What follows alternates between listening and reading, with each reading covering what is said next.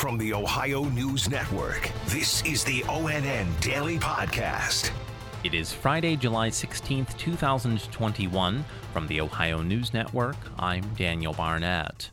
Ohio Congresswoman Joyce Beatty and 8 others were arrested Thursday during a voting rights protest on Capitol Hill. More from Yolanda Harris. Congresswoman Beatty and a group of demonstrators walked into the Hart Senate office building with arms linked.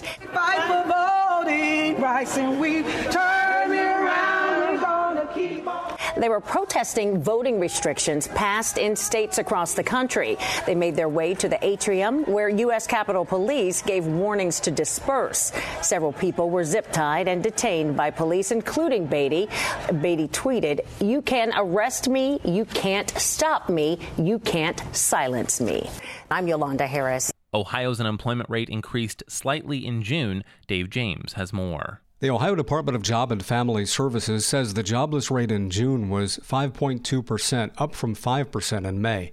The national rate is 5.9%.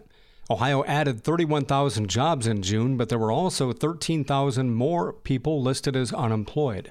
Overall in Ohio, there are about 5.3 million people working and nearly 300,000 people unemployed. Dave James, ONN News. Ohio's unemployment rate in June of last year was nearly double at 10.3%. During a memorial service yesterday, the other goalie for the Columbus Blue Jackets had powerful words about teammate Matiss Kivlenieks, who died on the 4th of July at a party in Michigan where fireworks were being set off. ONN's Lindsay Mills reports. Elvis Merzlikins, his teammate, fellow Latvian, and soon-to-be dad. I told him that he's my brother, not a friend. A brother he met defending the net. When it happened, I was standing 20, 30 feet back of him, and I was hugging my wife. He saved my son. He saved my wife, and he saved me. My son's second name is going to be Matiss. He died as hero. Lindsay Mills, outside Nationwide Arena. Some people are still struggling months after contracting COVID-19 and clearing the virus from their systems. Michael Tater has more. Dr. Ted Barber is a neurologist with the Toledo Clinic and currently treating long haulers. He says the number of them is rising every week. The biggest symptom he sees is fatigue, which greatly impacts people's quality of life. The fatigue is also compounded by depression because you can get a depression from this illness as well. But other symptoms like brain fog are also causing trouble. I'm Michael Tater. Police in Columbus are telling Ohio State students to be alert this weekend following numerous incidents within a 3-hour period last Saturday night. More from Krista Frost. 9 robberies happened right around Ohio State's campus. Police calling this unprecedented just because of how many of them happened. We did talk with one of the victims who told us that she was with a group of friends, and that's when she said 2 men approached her group of 5 young women demanding wallets, purses, and cell phones. Guys were masked. All we could see was their eyes. Those 2 men did have a gun, and police are still looking for those 2 men. From Ohio State's campus, Krista Frost. 6 people and a dog died in 2 separate crashes around Ohio yesterday. Dave James reports. 4 people were killed in a 2-car crash northeast of Canton yesterday afternoon. It happened at about 5 p.m. near Louisville in Stark County. 2 cars collided on State Route 153. Later yesterday at about 10 p.m., 2 people and a dog were killed in a crash on I-70 in East Columbus. Police say 2 men in an SUV were fighting over the steering wheel when their vehicle flipped and flew over the median into a FedEx truck, killing the truck driver and the passenger as well as a dog in the SUV. Dave James, ONN News. The crumbling of a George Floyd mural in Toledo this week is getting a lot of attention online. Jeff Smith explains. The incident even prompting Donald Trump Jr. to speak out on social media about it. He made several posts asking if a quote-unquote higher power could be responsible. The brick exterior of the George Floyd mural came toppling down on Tuesday. Toledo Fire and Rescue confirming it was a lightning strike that did it.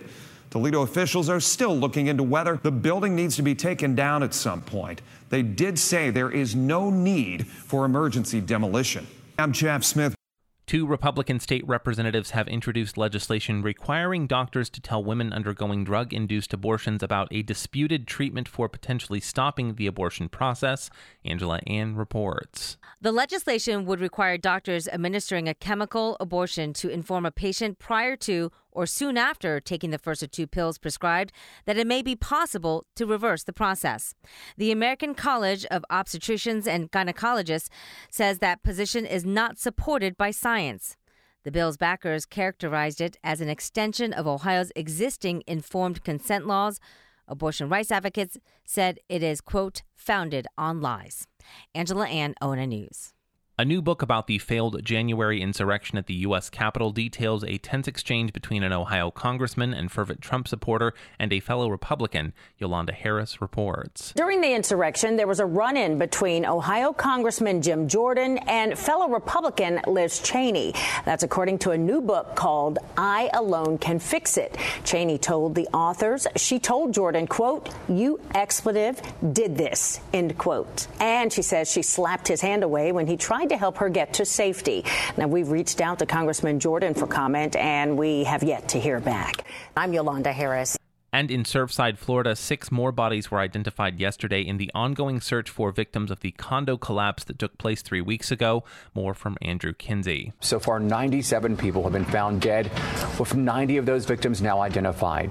The recovery effort for victims continues. But one of those teams now done with their search efforts. There is Ohio's Task Force 1. They returned to Ohio after being decommissioned Monday. Governor Mike DeWine stopped by to welcome all 81 members home. They worked in 12-hour shifts for 24 hours a day for the past 15 days, and they are personally responsible for finding the remains of 14 victims. I'm Andrew Kinsey.